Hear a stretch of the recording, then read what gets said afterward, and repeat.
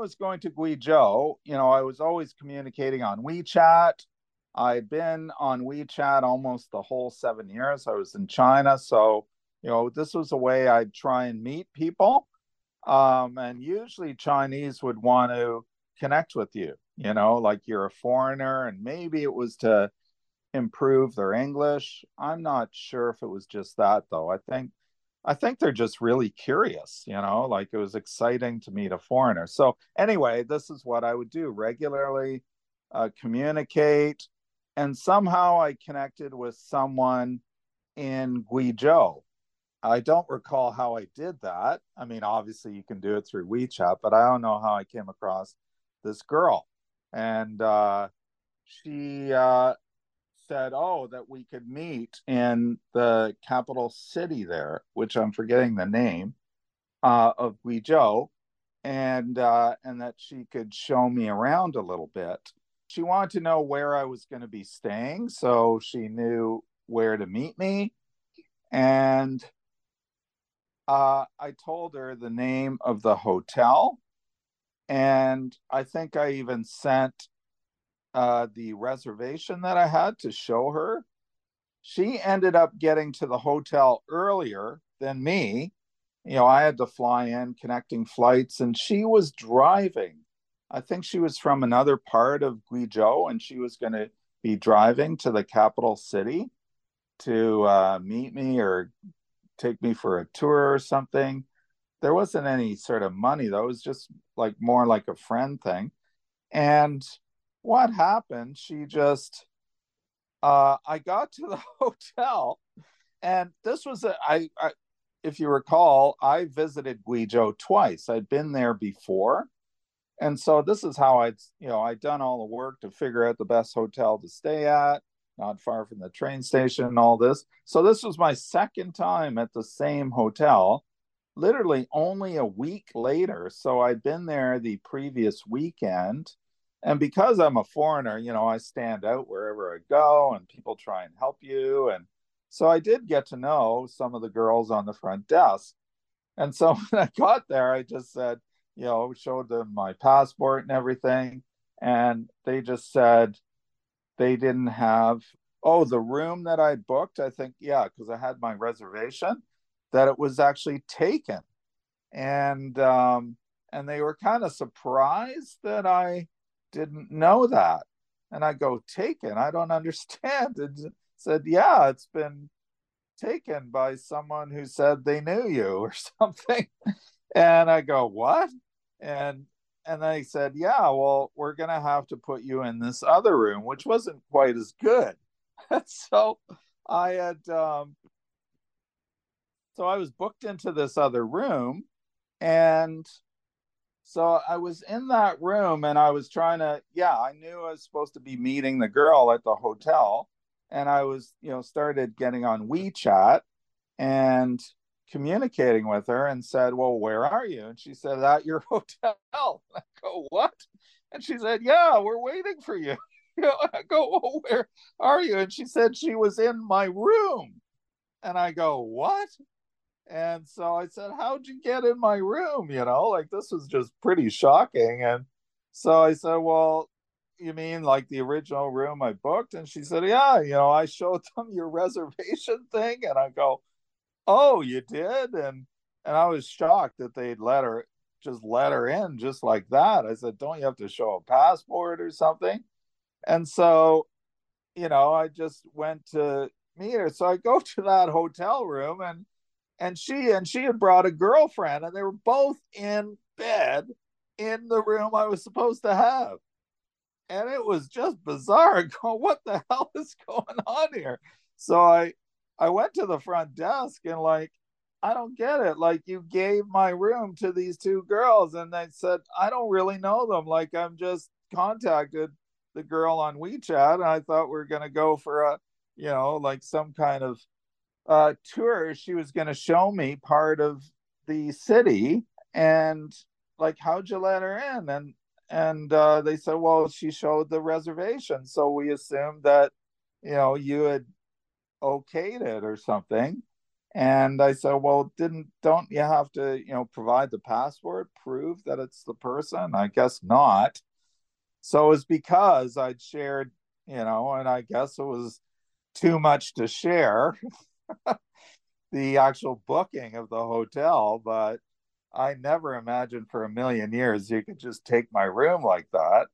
And I just said, well, I don't know, and so I don't know, there's some kind of miscommunication and with this girl. And I just went, well, I don't feel comfortable with this. So I think the hotel said, well, we can't tonight, but I think they did something to so that the girls had to leave the next day.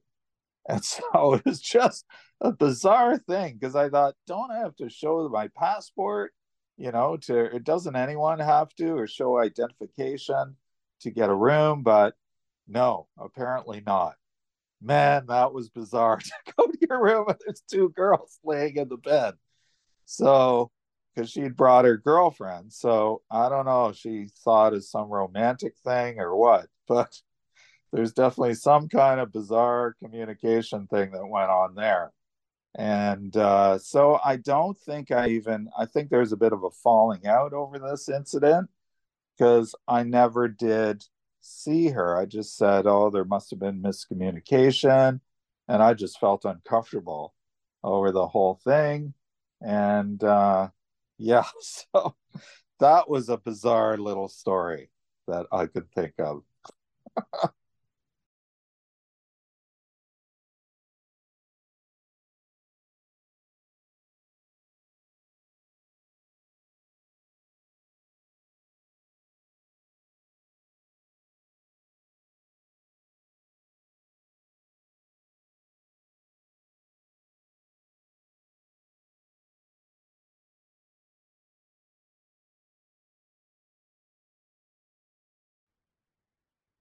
Well, they had expected to stay the night. I don't know.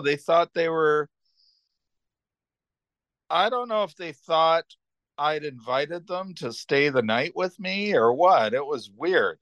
It was some kind of communication. Like she was just asking the hotel I was staying at, and I had that reservation thing. And I did. I guess that was a stupid thing to do to share that much information, but I never imagined it would cause this kind of issue. That's for sure. Um, yeah, no, she didn't. Yeah, no, I don't recall any clear coming on to me. Um, I mean, there wasn't even, I mean, the two of them were in this double bed. There wasn't like there's as if I was supposed to be the third. I don't know. But yeah, it was just strange. So, but yeah, no, I have other stories about meeting people um that are a bit short. Like this was normal. This might sound bizarre, but this is part of the thing about China. You're a special here. I'm an older white male and I come to a city and like this would happen. I'd go on my own in China and I don't know Chinese and I'd have to figure out how to navigate. And the one thing I did, like here's a practical lesson, is the Apple iPhone, the Apple Maps feature works in China. And so I specifically bought an iPhone because I originally didn't have an iPhone when I went to China. And people told me about, Apple Maps works in China. And so I bought my whole next phone was an iPhone just because of that feature. And it was awesome. I could tell like which buses to get and so on. Everything was in English. So I could go to a completely alien Chinese city I'd never been to before, and I could use my Apple iPhone, to navigate, get around, figure out which bus to take to get to where I wanted to go. So I would use these features, and then I'd get to a city and invariably run into someone. I remember what place was that? Oh, this was Guangzhou, this giant city. I went and visited Guangzhou once, and I was on my own. I think this was during the Dragon Boat Festival, because this big celebration of the Dragon Boat Festival in Guangzhou, and it's a giant city. It's like, 10, 15 million or something. And and I remember wandering around. I've been there, I think, a couple days, and just walking through this park. And there's a couple of Chinese girls sitting on a bench. One knew English, and she said something to me, and so we just started a bit of a conversation, and then she said, "Oh, well, we were visiting Guangzhou too. They were from a neighboring city, and she was there with her girlfriend, and they lived in different places, but near Guangzhou, and so they were wandering around, and so she just, yeah, I think she just invited me to accompany them, and so then they became kind of my tour guides, and so they took me out for dinner and showed me different places, different foods, and yeah, and we had just had a great time together. So this kind of thing would happen all the time. Heaven for an older white guy. And like this, yeah, this was just normal. So I this happens so often. I This is what I mean. As I said earlier, I just felt like I could go anywhere in China, and if I and I'd have my Apple iPhone with maps, which would help a lot, but I'd likely run into someone who would take me for a tour or show me or whatever. So, and often like I'm just using WeChat, right? Like talking to people, and you did have a feature where you could tell how far away people were. And so you just get into these conversations. And so I met different people that way, just total strangers, and would meet them. And they were always wanted to, I think they're just curious. And it was just very cool to come across a foreigner because you didn't see many, right? This is in Shanghai. This is in Beijing. These are places where, like, I'm trying to think, in Guizhou, in the capital city, did I ever see another foreigner? I don't think I did. I was used to this, so this didn't scare me. Like, I mean, it's pretty hard to think of another place in the world that's like that, where you can just go step in there. This, everyone, very few people speak your language. It's Chinese, and Chinese is the hardest language to learn in the world. Everything's in Chinese characters. It's like you don't have a clue what they say. And yet I would end up in these places alone with my iPhone and its maps, and I could be pretty sure to run across someone who would help me out with something, or take me on a journey or whatnot. And I was always open to that. It was never highly organized. I just get the basics down. I'll stay here, and when I'm there, and well, maybe I'll check this park out and whatnot. And so I would do this on my own. And so Guizhou, there's a couple girls there. There was also, no, Guangzhou. That story was about Guangzhou. But in Guizhou, yeah, I met a couple girls there too. And what was it? I went cycling. Um, I went to this, it was sort of the other end of the city, and a park I'd heard about, because I'm Forester guy, right? So I'm always looking for a sort of nature type of park. So I went to one of those, and I was walking through this park, and these couple Chinese girls were walking by, and one was like looking over me, just staring at me again. And it's like, holy smoke, another one of these was just staring at me. It was like, I'm just guessing that, you didn't see many foreigners. And I ended up, we were touring around the same park and visiting different sites in the park. And we ended up in the same building. And it turned out this girl knew English. So that's part of it too. It's like, maybe it's a chance to practice my English. And so we just started talking. And what was it? I had, um, it was something about cycling. I think that's why I was in that area. I want to go cycling. And I'd read that there was a bike rental place, and I hadn't heard of one or come across one anywhere else. And I talked to these girls and I said, so that was one of my first questions. Do you guys know where this cycling place is? And they go, no, never heard of it. And I said, well, I heard there's some really interesting trails around here. And they go, really? They didn't know. And they were from the Buyi minority, which I hadn't even heard of. That's Buyi. And they were sisters. And so, one, were they both going to university? I think they both were going to university, but different universities. And anyway, they just said, well, why don't you come with us? And again, they treated me to this, big lunch dinner thing. And we had the local traditional food, and they were just really sweet. And so we ate together. And then I said, well, are you interested? You want to try the cycling? They said, sure. That's what they wanted. They said, yeah, we'll do it. And so then we started searching around, and they started asking. We went to different places. Do you know where you can rent a bike? And so I followed these girls around, and we found the place, and we rented the bikes. And then, and we got a map of the trails. There's all these trails through a park, and we went cycling in the park for the day. And yeah, and that was a lot of fun. So just another experience of just going on my own to some place and coming across people. And if if I'd not run into these two girls, I would have never found this bicycle rental place. I would have never found the trails. So, and they didn't know about it. So they were pretty thrilled about this, trails, and that you could rent the bike. And it was something they were interested in.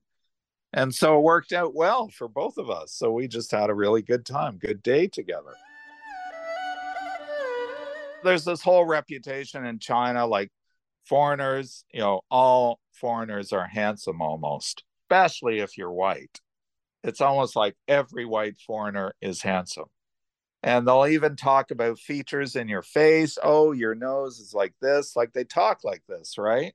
It's like I've never heard people talk like this, like something beautiful, maybe about your face that Chinese don't have, like a shape of the face or something like that.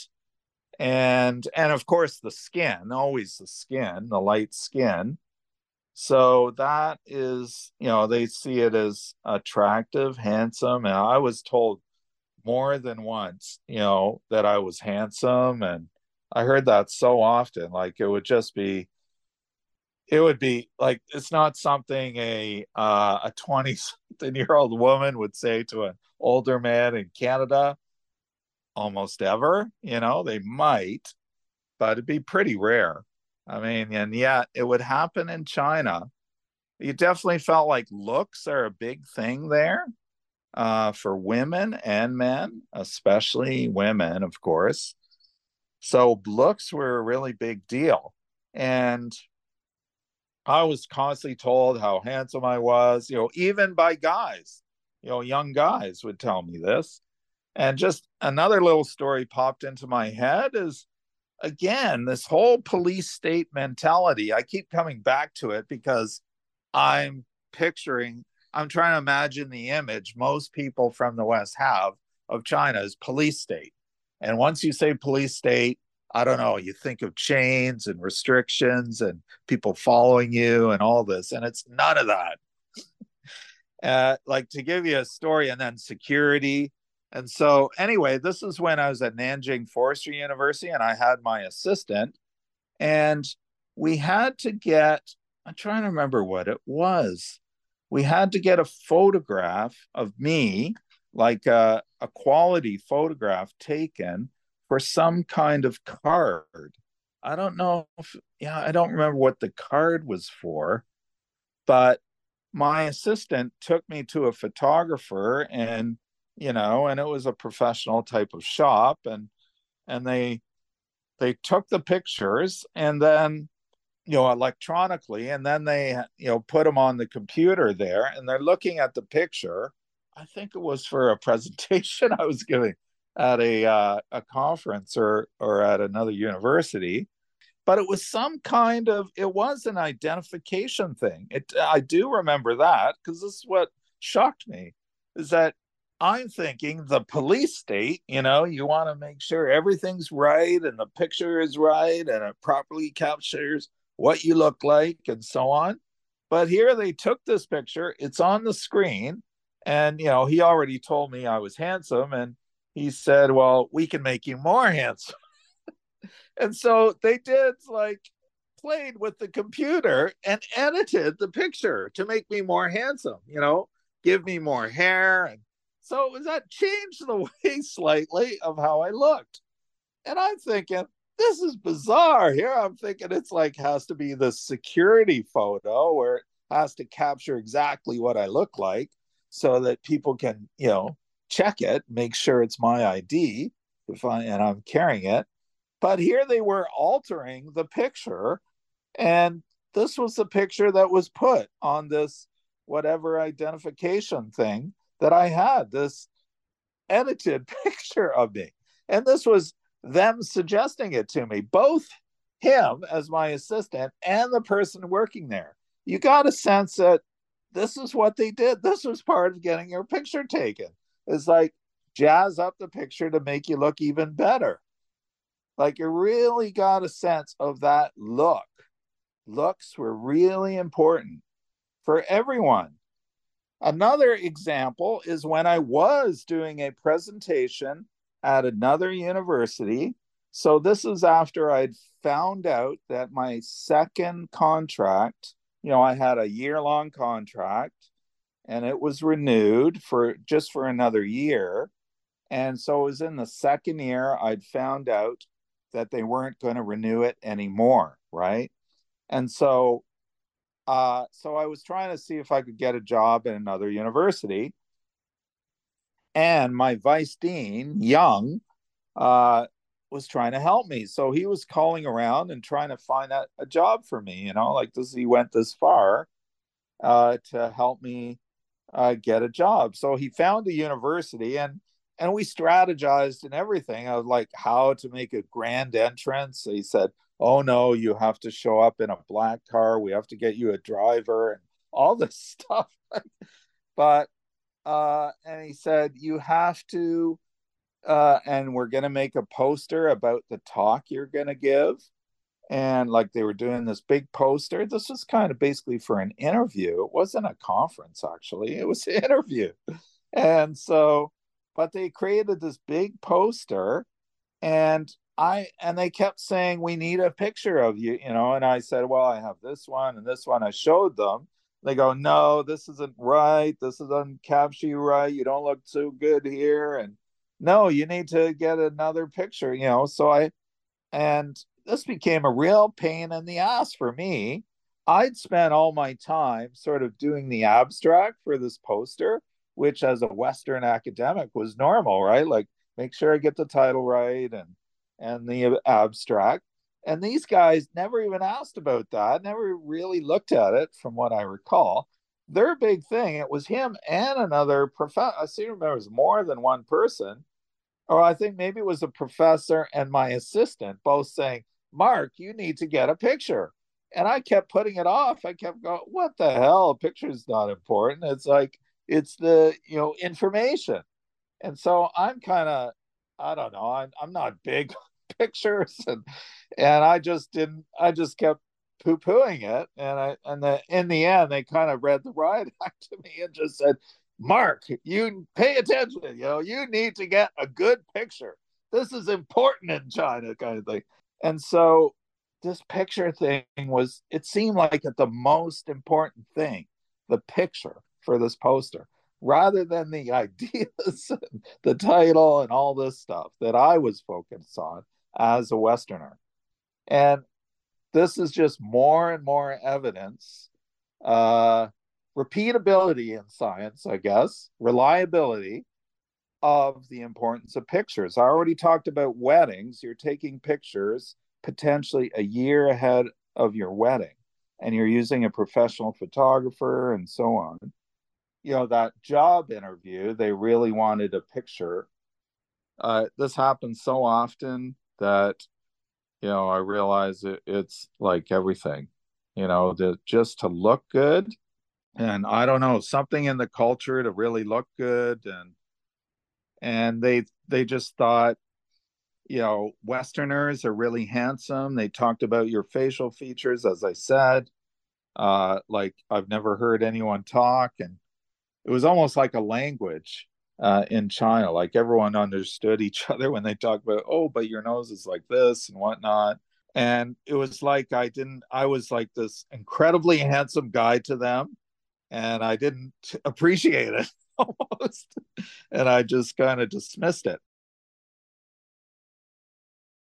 One of the things I tried to help um, Shui, I think it was Shui. So Shiwei is how you spelt his name. That was the professor who helped me line up at the bank. So this is a professor in the department who helped me a lot with lining up, very kind. And I went with his family to a rural town to visit his mother, if you recall that story. Same guy, Shui.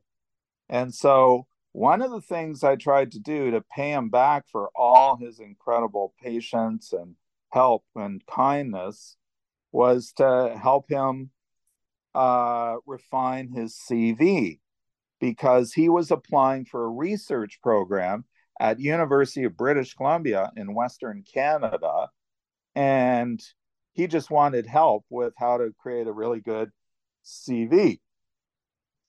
And one of the things right away that I discovered, like that he wanted, is with picture. He was asking the picture on the CV, and I go, picture on the CV? So here's the interface between West and East, right?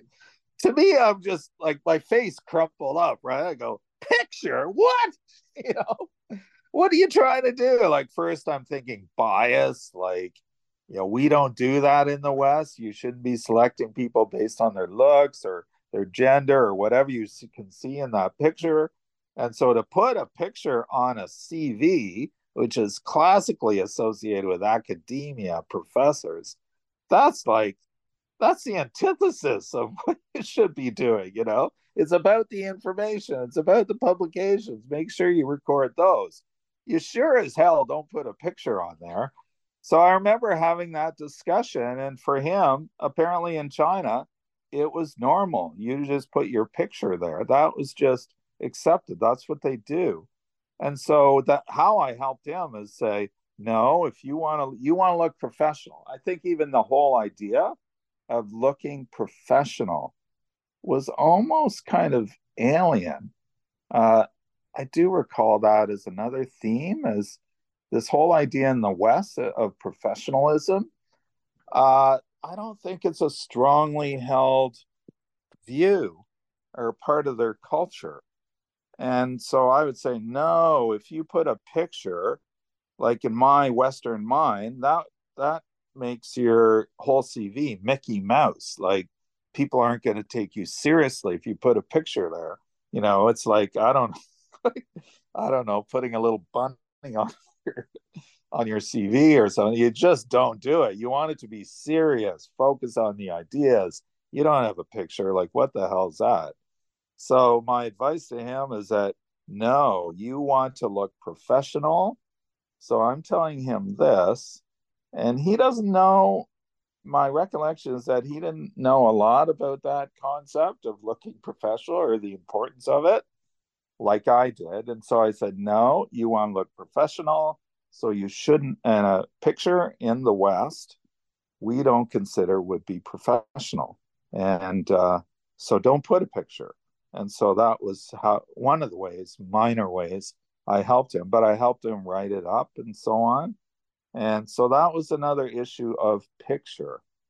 So anyway, yeah, it was really fascinating. This to look good, to look handsome was a big deal. No one would approach you if they didn't know English, that's for sure. They're very shy about that. Most Chinese are shy about, even if they know English, they're afraid they're not going to, pronounce it right. And they're right to be afraid because often the pronunciation is wrong because Chinese teachers taught them English. And so the pronunciation is off, And so most Chinese were pretty shy. So you'd often be surprised to find out that someone knew. You just assume that no one knew English, but you'd find out later that a lot more people knew English than you realize. They were just too shy to talk to you. So I'm guessing from that, the kind of girls that might approach you were ones that had some confidence in their English, and a reasonable command of their English. And they always wanted to improve it. So part of it was like, I think there was a fascination. It was probably the number one thing. And improving my language skills might be another. And then there was, he's a handsome guy. So yeah, that's all I could think. But these girls were a lot younger.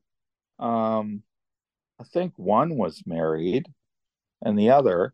But there were some funny things where some of the young girls would say something as if I could be a potential boyfriend, I did hear stuff like that sometimes. And it just hit me really weird. I just go, why'd you say that? I wouldn't say that to them, but they just say something that no girl would ever say to an older man with that kind of age difference. And it made me think it was almost like they were trying to say that we had things in common in a way. It felt like they were talking almost like as if we could be a couple almost. So that would surprise me, that kind of conversation. Yeah, looks is a big deal. And I did get a sense of every foreigner I think they thought every girl was beautiful too, foreign girl. But the problem is, foreign girls, I would hear a story about the female teachers feeling really lonely because the guys are not that assertive, right? And they would be intimidated by a foreign English speaking girl. So most of them won't approach them. And the girls, I heard a few stories like this from foreign English speaking girls saying they were jealous of the guys, right? Because we got lots of attention from the girls. But they didn't get any such attention, and they might be interested in a Chinese man. I mean, I didn't hear overwhelmingly because they were used to a more assertive Western kind of male, but they were never approached. Like they never have a guy approach. So yeah, I do think it's definitely an advantage to be male, a white male in China. And that brings us to a close of another episode of The Maple Dragon, the 7-year-long chronicles of a Canadian professor in China. Get early access, bonus episodes, and more inside Mark Robson's community at themapledragonpod.com. Join us every Monday for a new episode. Till next time, take care of yourself. Goodbye.